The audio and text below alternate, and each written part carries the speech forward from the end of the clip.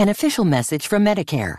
A new law is helping me save more money on prescription drug costs. Maybe you can save too. With Medicare's Extra Help program, my premium is zero and my out-of-pocket costs are low. Who should apply? Single people making less than $23,000 a year or married couples who make less than $31,000 a year. Even if you don't think you qualify, it pays to find out. Go to ssa.gov/extrahelp. Paid for by the U.S. Department of Health and Human Services. An official message from Medicare. A new law is helping me save more money on prescription drug costs. Maybe you can save too. With Medicare's Extra Help program, my premium is zero and my out-of-pocket costs are low. Who should apply? Single people making less than $23,000 a year or married couples who make less than $31,000 a year. Even if you don't think you qualify, it pays to find out. Go to ssa.gov/extrahelp. Paid for by the U.S. Department of Health and Human Services.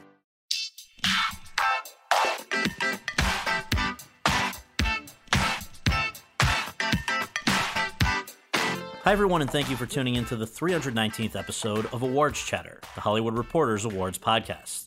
I'm the host, Scott Feinberg, and my guest today is a trailblazer who is one of the American film industry's most respected producers and film festival chiefs. She is the co-founder, CEO, and executive chair of Tribeca Enterprises, a media company that encompasses Tribeca Productions, the Tribeca Film Festival, Tribeca Studios, and the Tribeca Film Institute. Her partner in all of this is one Robert De Niro, with whom she has run a production company since 1988 and with whom she has run the Tribeca Film Festival since 2002.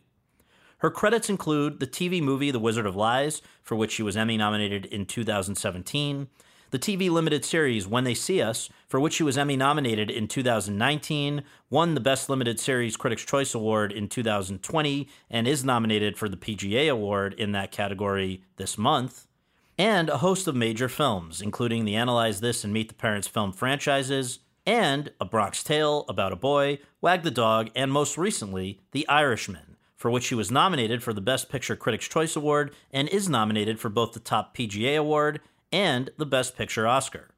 She is not only one of the top producers, but also one of the most powerful women in entertainment, as has been noted on the Hollywood Reporter's Power 100 list, and with the New York Women in Film and Television Career Impact Achievement Award. Jane Rosenthal. Reuters has said, quote, movie producers do not turn into household names as often as actors and directors, but Jane Rosenthal leapt to that level, close quote.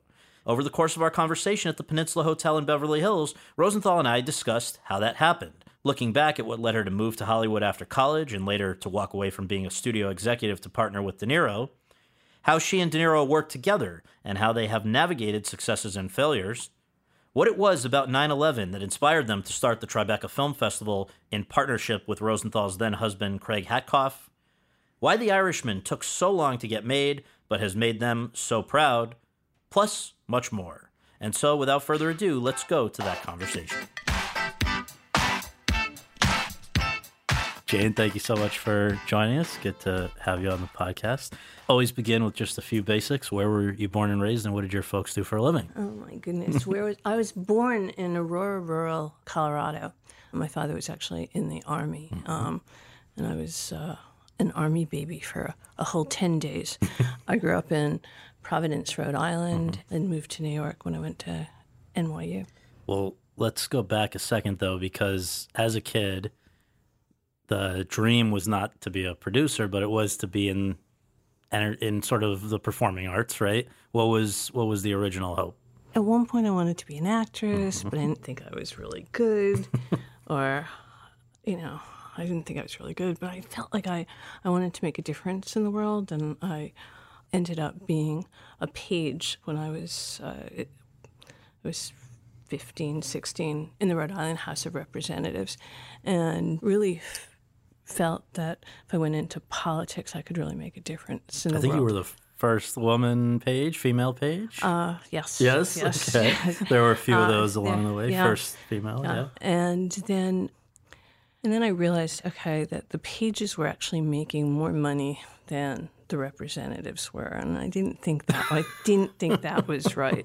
It was also a period of time in the Rhode Island House, you had some interesting kind of deals, shady stuff, like going on. But, you had really good Italian food. The speaker at the time, when it was his Saint's Day, would stop the business of the house, and all of his relatives would bring in all these Italian delicacies. So that was fun to witness. This wasn't like Buddy Cianci days, was it? This was like right around the time, but Buddy was mayor. This was the house. Okay. So I just really believed that if you could, whether it was telling documentary stories, which I had wanted to do, or film, you could have more impact to a certain extent than the politicians at the time. So, I believe it's 1975 that you moved to New York for the first time. What was the reason for that? I was going to NYU. And I was going to be studying film in the film department. It wasn't a school at the time, really dating myself. But I was very excited because Martin Scorsese had been at NYU, and I would get to see his Sight and Sound films, and Haig Manoogian was running the department, and he was an extraordinary teacher, and he was also a great mentor to Marty.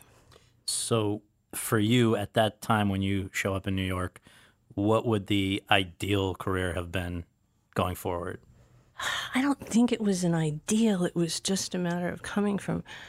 Look, you have to understand, Providence, Rhode Island was such an armpit at the time that I grew up there.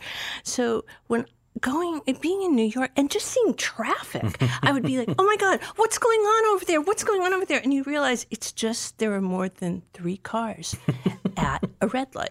Right. So everything to me was exhilarating. I wanted to do everything. I wanted to do theater. I wanted to study acting classes. I wanted to do journalism. I just couldn't get enough of it, and didn't sleep very much. I mean, it was just going all the time. It was exhilarating. I felt like I had been asleep growing up in Providence for all these years. And finally it was like, okay, New York.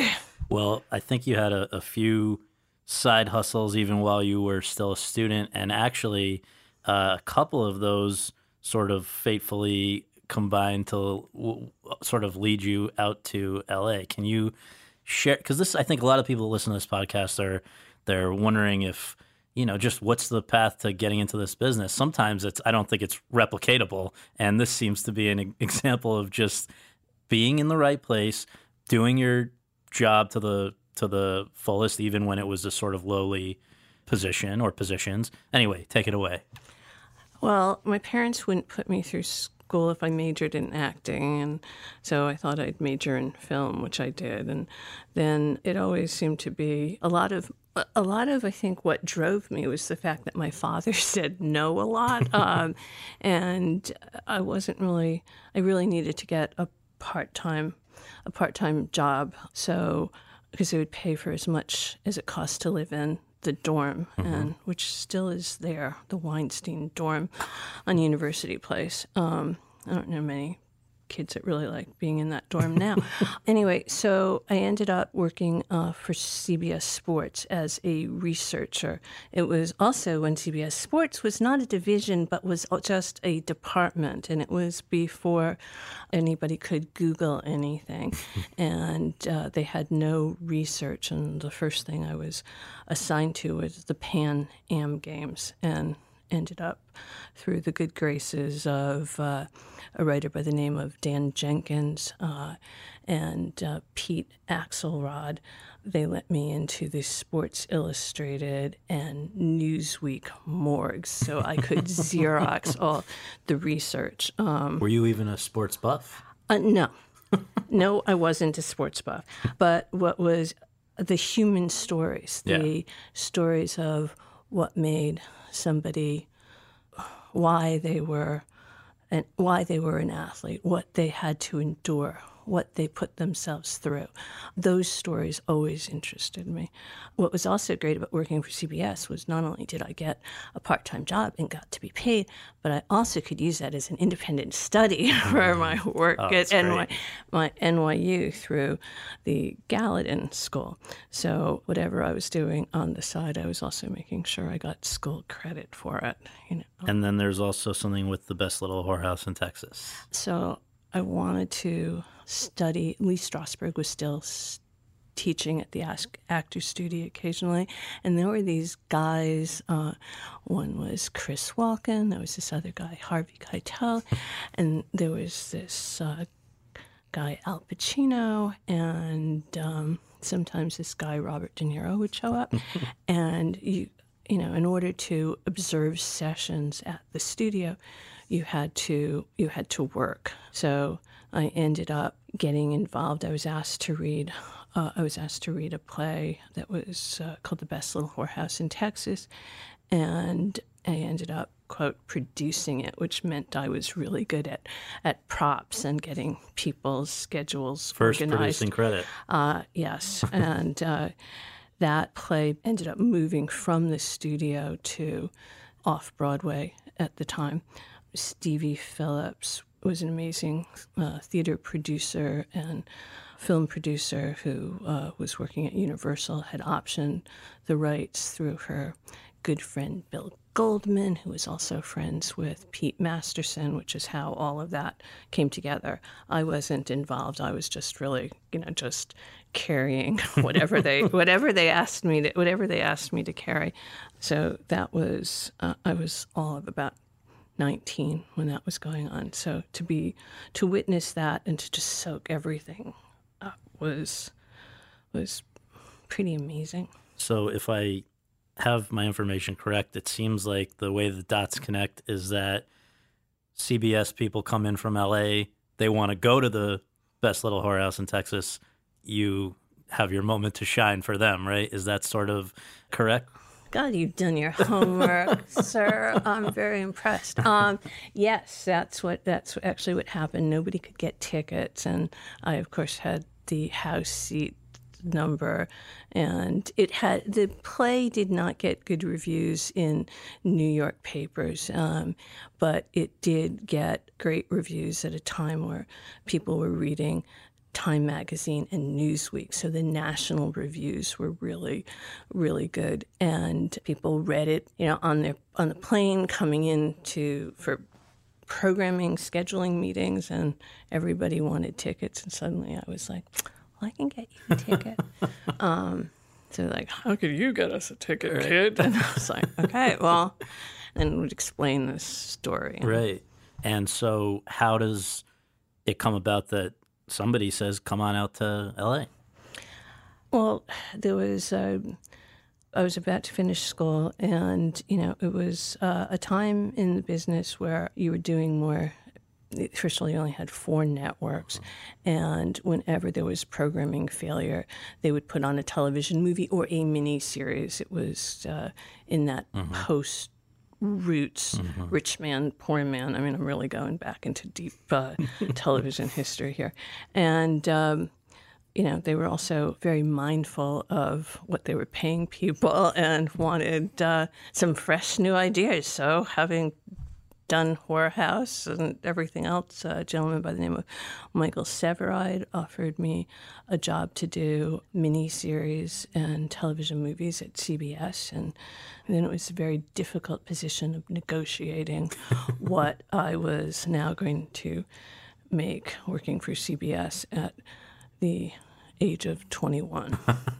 And in fact, that was relevant to your negotiations. It was very relevant because they offered me $18,000 or something, and I just remember saying, "Well, I have to at least make my age." So and they moved me complete with my box spring mattress and an orange cart and a few books. Had you ever spent time in LA before moving there? No. So you show up and it's totally new. Completely new. And what did you make of it? Well, the first thing that was really kind of disturbing is you couldn't hail a taxi. you had to drive. You had to drive everywhere. Right. And not that I didn't drive growing up in Providence, but what I always loved about New York is that you could just go out anywhere. It was that freedom. And it's that freedom that my kids now experience because the Uberification of of the world. Yeah. But it was just to be able to go out and yell taxi. Always thinking I was Marlo Thomas or Mary Tyler Moore when I'd race out in the street, and you couldn't do that in LA. But I got used to it. And so you were working at Television City, or no? I was working at Radford. Okay. Studio City. And they just closed Dupar's too. That was my favorite place to eat. Tuna melts. Did you ever have a Dupar's tuna melt? I for your audience, I bet you'll get a lot of response. But it was a nippy nip tuna. Well, so in between tuna sandwiches there, you did, I believe, 70-something TV movies. And this is over a period of maybe 9 years? No, it was a period of 5 years and acute programming failure. So when CBS would go from either being number 2 or number 3. And at one point, there were 4 nights of movies on the air. And so your responsibility was choosing material or producing these programs? What was first of all, I had more no power. It was not that I had yes power. I had no power.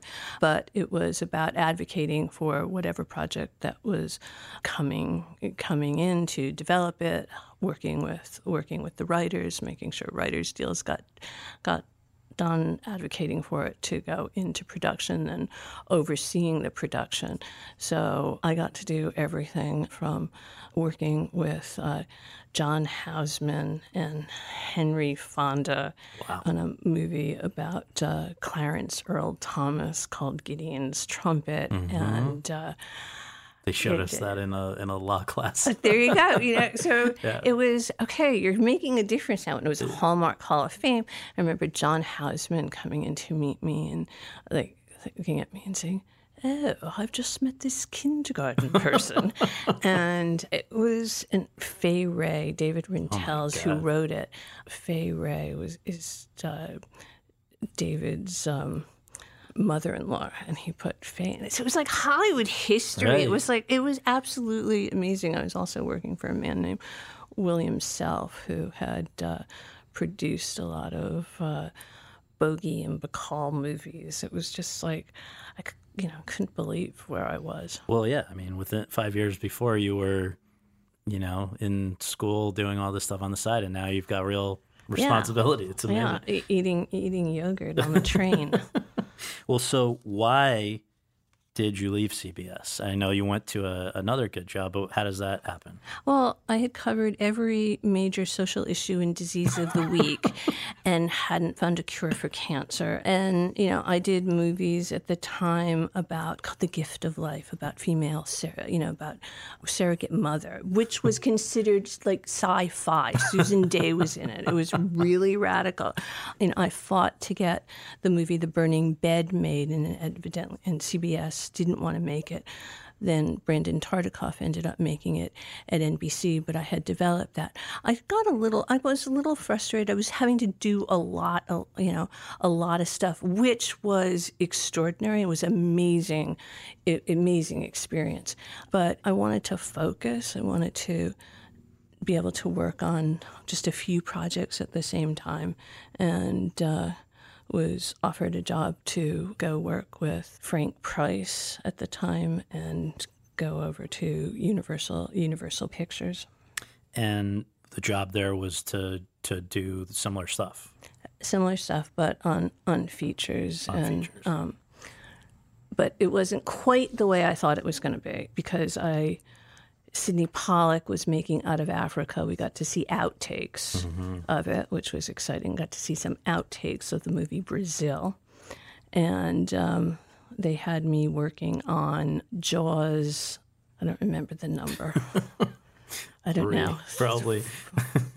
It was, they wanted me to do, because I had come out of television, they were really looking for me to work on projects that had a sequel potential, and that really wasn't my forte. So I ended up moving to work with Katzenberg and Eisner when they had first moved from Paramount to Disney. Yes. And there I was doing both television movies, which were the Disney Sunday movies, as well as features. And it was there that I worked on the movie The Color of Money and got to know Scorsese, Yes. who said to me, "What are you doing as a studio executive? Why don't you, you should meet my friend Bob, who's thinking of starting a company." A production company of his own. Now, just quick aside, this may be wrong, but was there ever at some point something with Warner Brothers Television? That was a brief period after Disney and before I moved to New York. To New York. So there was that gap because basically De Niro had been looking for a while for a partner. You also were not sure you were interested in uprooting your life and going back to the East Coast to go and work for an actor who the hell knew what you would be signing up for, right? Correct. So what tipped the scale when apparently a lot of people in your life were advising you against doing that? Well, at the end of the day, I did this list of pros, cons, and intangibles. Mm-hmm. And I realized that the pros outweighed the cons, especially if I was going to trust my own instinct. Mm-hmm. And the intangibles were basically going to be intangibles for the rest of my life. And at the time, I was 29, and it was like, if I can't believe in myself, if I can't believe in my own instincts, then what can I believe in? And I mean, I'm not curing cancer. I'm in an industry that is about your instinct and to a certain extent, it's like a startup. Every time you start a new movie, you're always starting from zero. So I thought, why not give it a try? The worst that was going to happen is I would come back to LA and be a studio executive. Right. It also didn't help that, or perhaps it did help that I would have Bob calling me and saying things like, "What is it? Do you want to be a studio executive for the rest of your life?" This is during the courtship, right? Do you want to be a studio executive for the rest of your life? And it just like still rings in my ears. I can hear him say that. And well, so here we are, almost 35 years. No, it's only 31. Well, let's not go 35. 31 since you started the production company, but since Color of Money when Scorsese. Oh God, yes. So the reason I say this is you've had a long time to talk to both Scorsese and De Niro about, for Scorsese, what did he see in you that made him think you would work well with De Niro? And De Niro, why did he ultimately want to work with you over all these other people he'd been meeting with? Do you know what the answers to those questions are? No. I mean, we joke about it a lot, and I think maybe Marty just didn't, wanted to give Bob, "Oh, here's somebody, try this person," Because, I mean, that you were, obviously you'd packed a lot into 29 years, but you were a 29-year-old signing up to go work with already a legendary actor. It must have been kind of mind-blowing. Well, yes, but it was nerve-wracking, too. We didn't have the name of a company. We were going to work in his kitchen. We didn't have an office. I didn't have an apartment. I mean, he wanted to, I would tell people I'm moving to New York. I'm in Tribeca. They said, "I thought you moved to New York."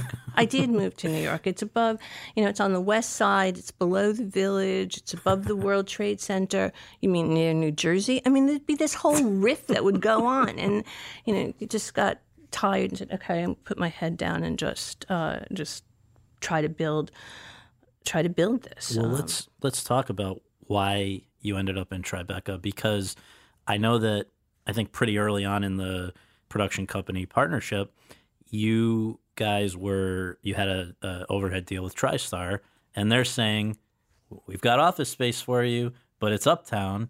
Why would you guys choose to be way downtown? Well, that's Bob. Why would he want to do anything? Why would he want to do anything normal? Right. And he lived downtown, and why would, if we're going to, his goal with that original overhead deal was, yes, I want to make movies. I want to find something that he could direct was a priority. Yeah. But could we do something? Could we capitalize on it? Could we do something and bring artists in New York together? Could we create kind of an open space community for artists? You see this now, and it's like, oh yeah, that's like, this is WeWork before WeWork. Without question, we were going to have shared office services, a common area. We blew out a ceiling so we could have double height ceilings. This is the Tribeca Film Center. This is the Tribeca Film Center. And the real estate people were furious, but we thought, okay, we have this great space with this amazing light. We're going to get uptown prices downtown, if you could find Tribeca. And then Bob wanted to start a restaurant with his partner Drew Niparant, and so really at the end of the day, he just wanted to bring the industry closer to his home, right? Yeah, within a little walking radius, right. You know. So okay, I've been fortunate with both with you and separately on this podcast and other things to spend a little bit of time with Bob, and my sense is that he is a very reserved man of few words to most people. I think you probably see a different Bob than the rest of us, and so I wonder what is he like when we're not around? Well, it's like everybody else. You know, we talk about all kinds of things. It's like, you know, I've also been with Bob for so long. I don't, you know, there's a part of me that doesn't know anything else either. I mean, but I mean, is what do you make of that? That he's obviously he can be anybody on screen, but you know, in out in the world, it sometimes feels like he really closes up. No, he's a passionate family man. Yeah. He's, you know, picks his, you know, daughter up from school. He is, you know, likes Sunday meals and watching movies, and he does, you know, just about what everybody else does. And rides his bike in really New York, yeah. Well, so how does it work for you guys at the production company and what we'll get to later with the film festival and all of that in terms of, you know, he's always had a pretty active career as an actor as well. So are you basically the, you know, person who's there every day overseeing what needs to be overseen, and then you'll speak by phone, or how does it actually work in terms of co-running a operation with him? Well, he will, if it's something that Bob is going to act in, if it's a project that Bob is going to act in, on the couple occasions that he directed, both Bronx Tale and The Good Shepherd, and maybe there's another one in there. You know, it's a different working relationship than when we're just developing projects. But you're getting to a point that you want to develop what becomes what we're all passionate about. And as a production company, you know, it's not like you don't have to do a lot of volume, but you can do what you're passionate about. And what if, you know, we gave you truth serum and you were to set aside all humility, what do you do best as a producer?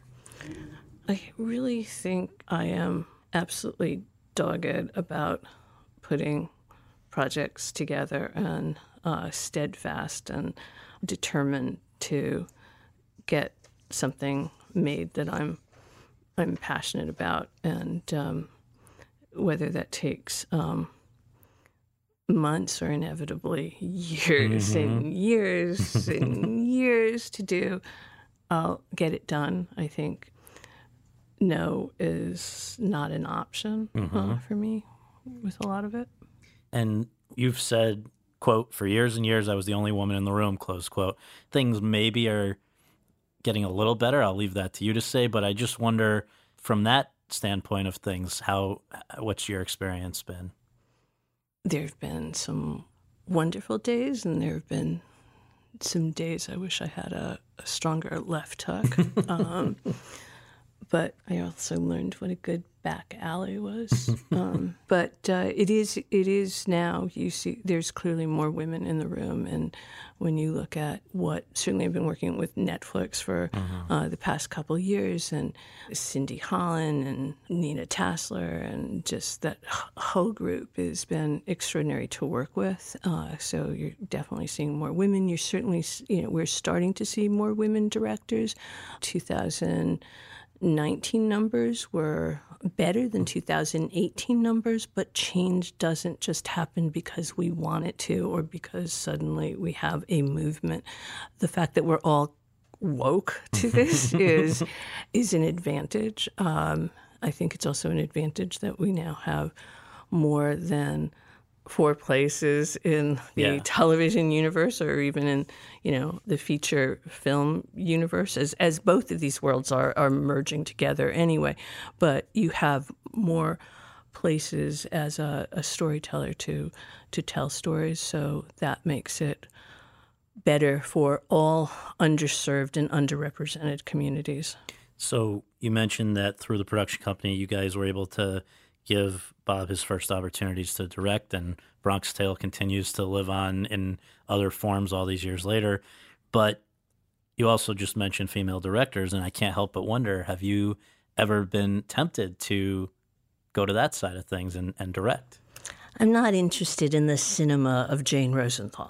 So there was probably only one time that I've thought I could do a good job, but I think I'm way too ADD to just focus on something, although it could be relaxing. I mean, in the ways that you're just focused on just one thing and have to shut the rest of the world out. I admire and in awe of directors and writers who do just shut the rest of the world out and go and do and create some extraordinary work. Well, I want to ask you if you can just to give one kind of example of the ups and downs of being a producer. I want to bring up a period of maybe 3 years of releases and ask you to just take us through what was going on in your head through this. So 1997, out comes Wag the Dog, a movie you guys produced. Great movie, still referenced this month, in fact, with today even with our wonderful president sarcastically said. So that comes out in 97. 99, Analyze This, is the sort of the start of Bob's comedy reinvention and a whole franchise. And then 2000, you've talked about this before as, I guess, a life lesson, The Adventures of Rocky and Bullwinkle, which was not successful by most traditional metrics. And then right after that, though, the rebound of a huge success with Meet the Parents, which launched another franchise and really, again, reinforced that Bob can do comedy tremendously. So that's within a period of, again, like 3-4 years, a lot of ups and downs. I think it illustrates how many projects you have in the air at one point. Can you just maybe reflect on that for a minute, when you think back to that time? And I had 2 babies. I had 2 babies. I had 2 babies. You never know what it is being called in to have a rewrite meeting on the eve of when you're starting to shoot and you've had a baby 10 days ago and your milk is coming in. And you're like, okay, and it's not like every place they have today are nursing stations. I'm so envious when I see those, although I'm certainly not envious. So anyway, never mind. So you learn much more from your failures than you do from your successes. I really believed in Rocky and Bullwinkle and what that could have been. It was, nobody hits a home run all the time. You've singles, you have ground balls, and sometimes you just completely strike out. But that's what trusting your instinct is. And, it was from a CG standpoint, we were doing 2.5D, and the combination of what we were doing with live action and animation was actually groundbreaking at the time, but it didn't work. You don't lose sleep over it. But you don't stay down. You don't stay down. You don't stay down. I remember more of the detail of that than I remember some of the other stuff, because it was because it became so personal. Success has so many, so many fathers, Yes. and failure has but one. Okay, all of a sudden it was me, 100%. Right. So I take that.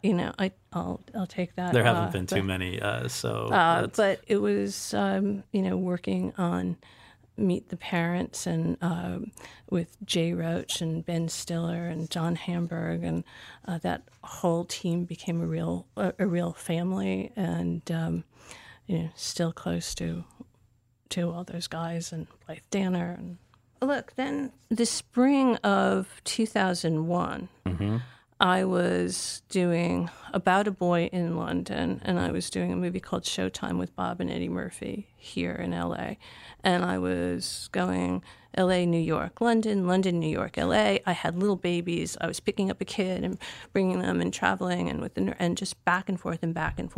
And I was I dropped my daughter off at school in second grade, my daughter Juliana, who's now 25, off at school, and racing to a staff meeting because I had to leave on September 12th, 2001 to come to LA for a screening of Showtime.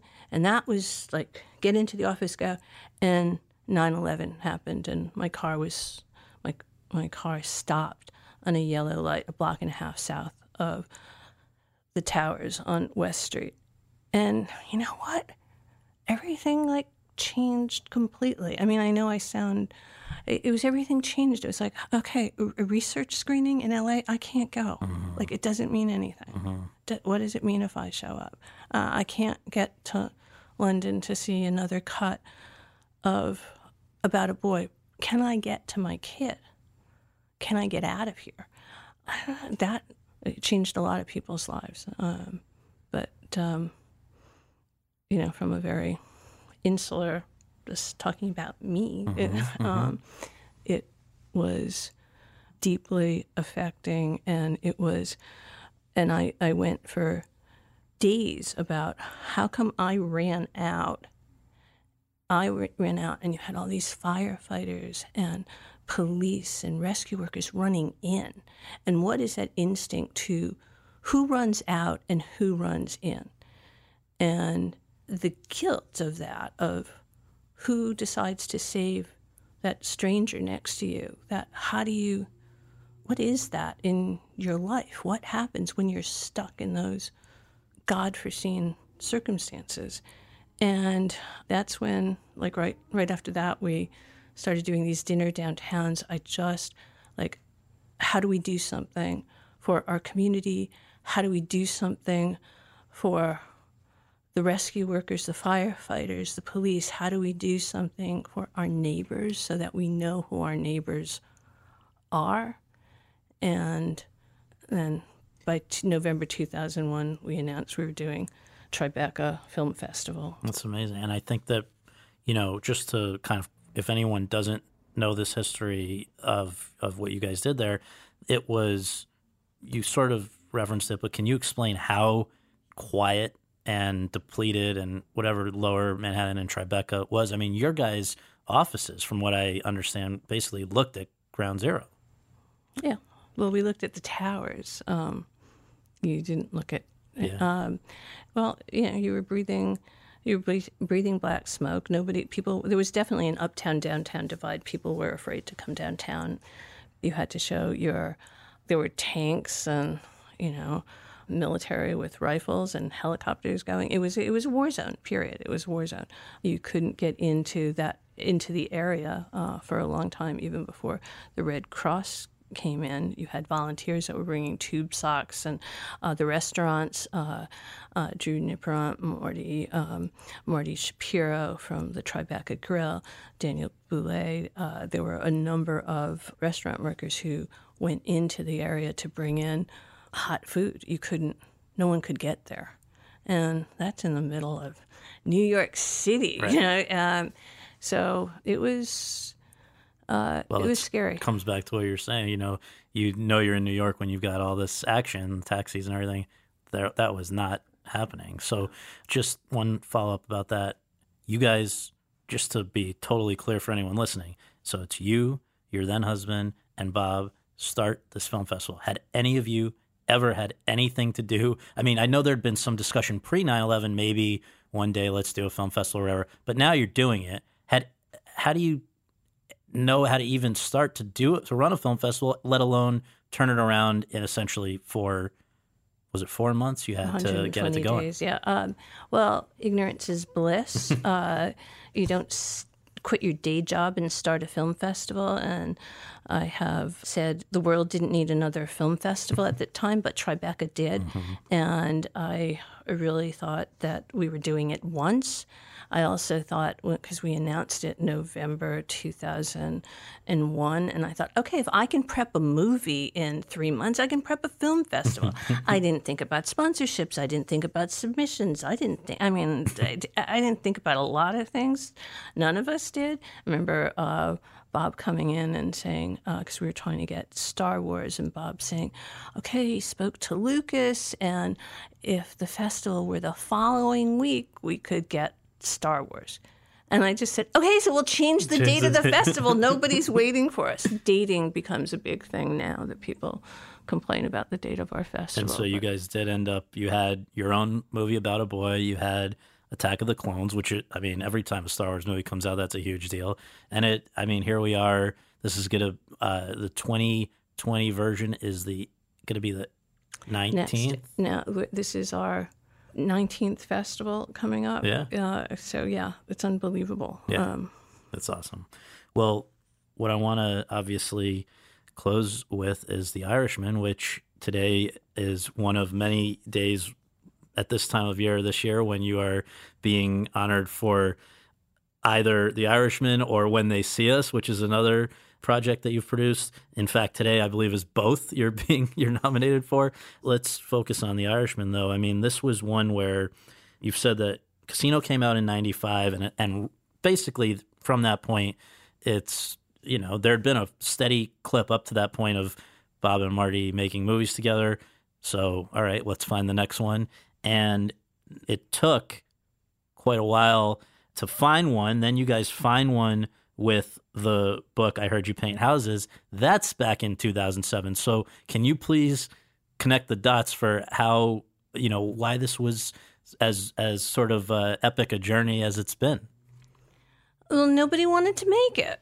Why, though? This is De Niro and Scorsese and Rosenthal? But it's De Niro and Scorsese, and if De Niro and Scorsese and Pesci and Pacino with a Steve Zalian script have a brand in this brand-conscious world that we're in, and the sequel-itis, this was that. But people were afraid of it. And why? What the technology would be, would you go... and by the way, you didn't have a certain type of technology at that point. It wasn't until Pablo Hellman was working with Marty on Silence and thought that he could have a more intuitive way for the actors to work without balls and, strange objects all around them. For the reverse aging, yeah. For the reverse aging. So, look, there were times where you could have gotten it made by, splitting rights and, which we did, and then that was untangled. You could have done it for a very specific lower budget number, but, by the time we got there, if you're going to do something with Bob and Marty, then it should be their vision and it should be done the way they wanted. And I guess we waited for the industry to change, and Netflix came along. They were just done Roma a year ago. And that impressed you, the way they handled that? Without question. You think about a black and white Spanish-speaking movie with no stars. Okay, maybe they could work with, they could work with us. And we called Ted and met with Ted, and he read it, said, I want to do this. So as people who overcame any reservations you may have had about Netflix or going a non-traditional distribution model, what would you say to people who today still have sort of their guard is up when they hear Netflix, whether it's Academy members or whoever. Why should they reconsider Netflix? Well, first of all, Netflix did give us we're still in theaters. Yes. So the fact that you are in theaters and on platform are not mutually exclusive. Our audiences want choices, just like they want a choice to listen to a podcast versus read, versus reading. It doesn't mean that by not reading a particular magazine or newspaper, they're not going to also listen to the podcast. Mm-hmm. So we have choices as audiences, and that's the key. The other thing is that as a filmmaker, as a storyteller, you want your film to be seen by the widest possible audience. More people will end up seeing Irishman than probably any Scorsese De Niro movie combined. That's pretty extraordinary for people to be able to, a global audience, to be able to see that work that these, titans, icons of cinema in have Ghana, created, they can, or wherever. Right. They can, so it's so that right there is. That right there is a plus for all of us, no matter what community we're from. It doesn't mean that we shouldn't see things in cinema. But by the way, theaters are shrinking. Netflix bought the Paris, which was just a couple months ago. But prior to that, we've lost the Ziegfeld. It's an event space. Yeah. It looks like the Hyatt. By the way, the Hyatt can look very nice, but you're Lincoln looking Plaza. They're gone, and the seats are so they're more interested in hospitality and and entertaining in the space versus the quality of the screen. Now I'm sure I'm wrong that there is there are some places that are for the quality of the screen, but that's not a large number. So the great thing about Netflix is you can have screen quality and distribution in theater, and then you can also watch it on whatever platform you want. And I don't know, my screen at home is pretty good. Is pretty good. So last question. This is an interesting moment in a lot of ways. Obviously, Irishman's gone over tremendously, and I've never seen Bob do as much to sort of celebrate and support a movie as he's done here. He's just been amazing everywhere. He's obviously very proud of it. I'm sure you are as well. At the same time, things are kind of evolving with Tribeca. I know you guys have just had a new partner come along in James Murdoch. I guess I just wonder, give us your outlook here at the beginning of 2020 about where all these many facets of your life stand and how you feel about it.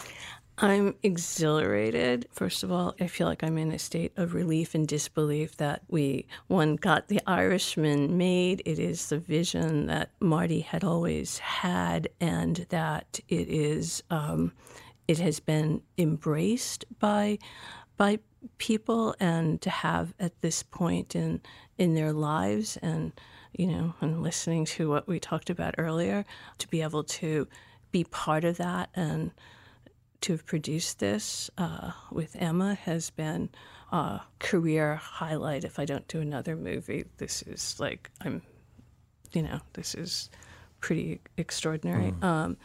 That's not to say that you're not quitting anytime soon. No, I'm not quitting anytime soon.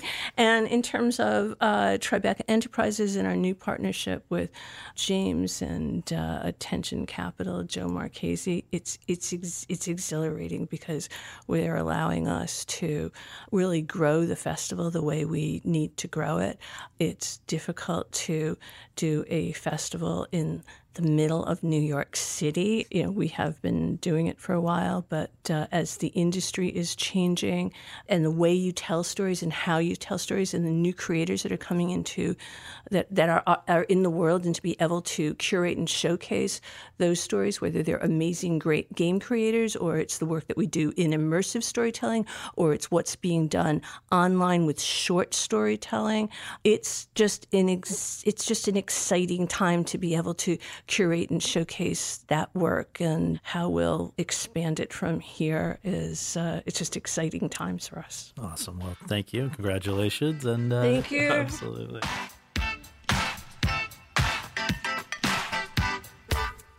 Thanks very much for tuning in to Awards Chatter. We really appreciate you taking the time to do that, and would really appreciate you taking a minute more to subscribe to our podcast for free on iTunes or your podcast app, and to leave us a rating as well.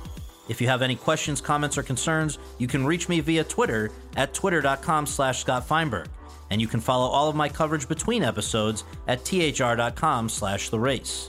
Finally, be sure to check out the other podcasts that are part of the Hollywood Reporters Podcast Network, all of which are excellent. Leslie Goldberg and Daniel Feinberg's TV's Top 5, Seth Abramovich and Chip Pope's It Happened in Hollywood, Carolyn Giardina's Behind the Screen, and Josh Wigler's Series Regular. On behalf of all of us at The Hollywood Reporter, thanks for tuning in. An official message from Medicare.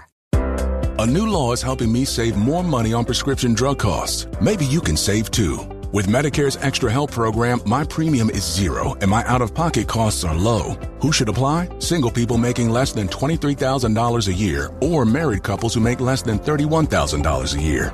Even if you don't think you qualify, it pays to find out. Go to ssa.gov/extra help. Paid for by the U.S. Department of Health and Human Services.